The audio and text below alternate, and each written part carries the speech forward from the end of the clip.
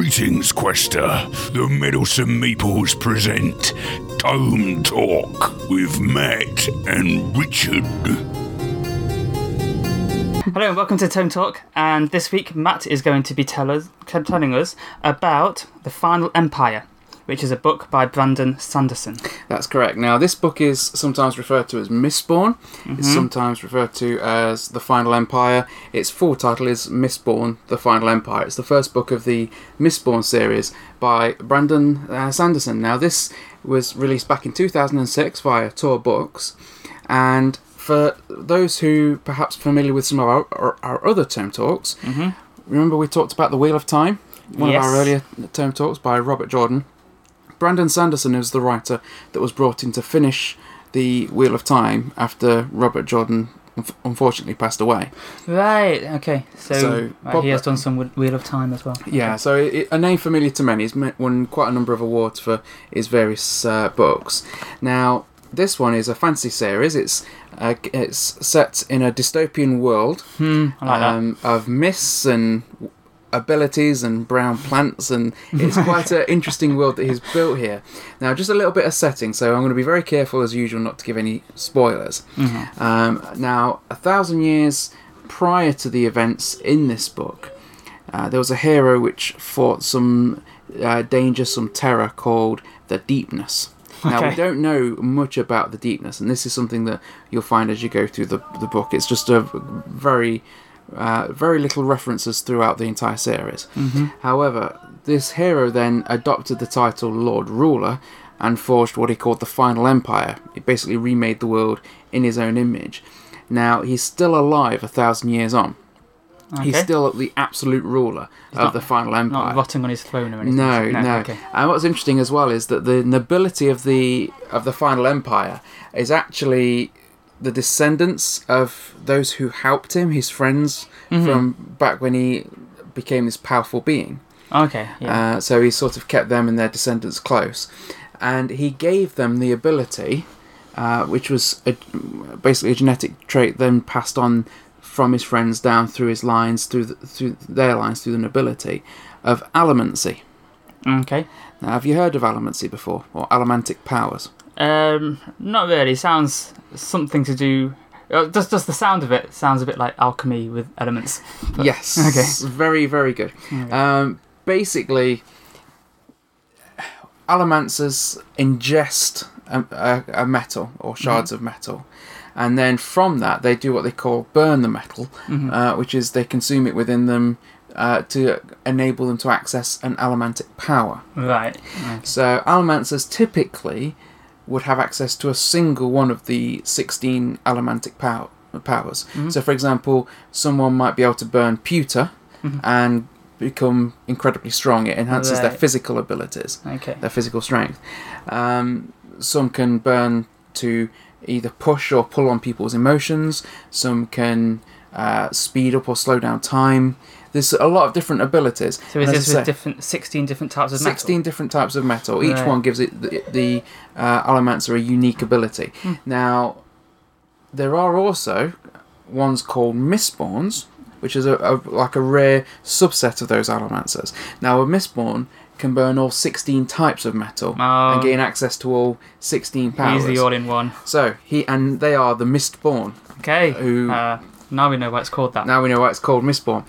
Now, in the current setting, obviously you've got the fabulously wealthy nobility, and then you've got the other group called the Scar, who are basically a slave class of people, peasant class of people, very brutally treated, and you get that very early on from the books. The first pages introduce you to a group of Scar, and you learn very quickly the kind of life that they've been forced to lead by the Final Empire. It makes me mad. It does. It really riles you up. But we're also introduced to one of the book's two main characters at that point, called Kelsier. The first one is called Kelsier. Now, he is a half-Scar thief. Half-Scar. Who's kind of not quite a legend, but he's some money. he's not got some money at this point. Okay. He, as you learn, is was basically prior to the setting of the book, about 3 years before, I think, if memory serves. He was sent to these mines that are controlled by the Lord Ruler, and I think his wife's been killed. He has been very brutally scarred, and people recognise him and they know who he is, not by his name but by his reputation because of the scars. Right. Because he's the only one that's survived these mines. So he is a scar who gets recognised by his scars. That is pretty bad. Yeah. Even though he's only a half scar. Yeah. But basically, although these allomantic powers are passed on through the genes of the nobility, some of the nobility have been naughty with their scar slaves at times, which is why there are occasional ones like Kelsier who have those allomantic powers. Right, so the scar got it, right. Yeah. So, and we find out early on that he really wants to free his people. Okay, he likes his people. He likes his people, and he doesn't like the way that the Empire treats his people. And he's kind of known as a bit of a trouble causer who goes from place to place, but he's actually planning a rebellion against the Empire. Now, this all sounds pretty fairly standard in a fantasy setting, doesn't it? There's nothing particularly... Well, kind of, but it does sound a little bit more... I don't know, there is something different about it. The way you say it's that dystopian. That sounds like a bit of a different element, and the fact that it's to do with ingesting the metals, that's a little bit of a different mechanic. This is the thing that, for me, sets this apart from, having a fantasy book with a wizard that comes along and casts a fireball or something like that. This is... Dragon fireworks. Yeah. This is something that's a lot more carefully thought out, kind of like I said with the Wheel of Time, the abilities in there. This is a system that's a lot more carefully worked out on how these powers correlate to one another. But there has to be constraints and a cost, otherwise there's no threat or anything. So that's right, and he does that very well. Now, there was, I think it was the Washington Post, if memory serves, said that the powers kind of felt like something from a video game, like a cheat. You press XXY to get this power sort of thing. But actually, I thought it was... metal. It kind of sets it apart from a lot of the other ones. And actually, I was thinking it sounds like a good game. A board game, I was thinking, but... There has been a couple of games. There is a board game for the Mistborn. I believe there was also a card or a dice game, something smaller. Did you get banned for people eating mercury one thing? And the rights have been opted for a film as well, and I think there's a screenwriter been assigned to develop Mistborn into a film. Okay. But yeah, so we've got Kelsier, who's one of the main characters. The other main character we meet early on is called Vin. Okay. Now, she doesn't realise that she has these... Well, she knows she has abilities, but she doesn't quite know what those abilities are or how they got. She hasn't eaten the right metal yet. Yeah, and she knows that she can sort of slightly affect people's emotions. She thinks it's just a sort of luck type thing, that she can maybe get people to trust her that wouldn't ordinarily be able to. She doesn't realise that she can pull and push on people's emotions. Wow. But Kelsier and she's an attractive woman. Yeah. She's a street urchin. Oh, is she? She's a street urchin. And Kelsier and his crew meet Vin, realise what she's actually capable of, and Kelsier and his team start to train her in the use of her different abilities. Yeah. But Kelsey's got this plan to bring down the final empire. You see, these 16 normal metals that people use, as I say, they have like little shavings of the metal in a liquid solution. I wonder what they'll they did drink to get it. Yeah, they'll drink like a little vial of something with the shavings of this metal, and they can use it. It's like that whiskey with gold in it. Yeah, and there's two other kinds of metal, not of the normal 16. One of them is called, I think it's pronounced atium, and the Lord Ruler's basically hoarded all this for himself.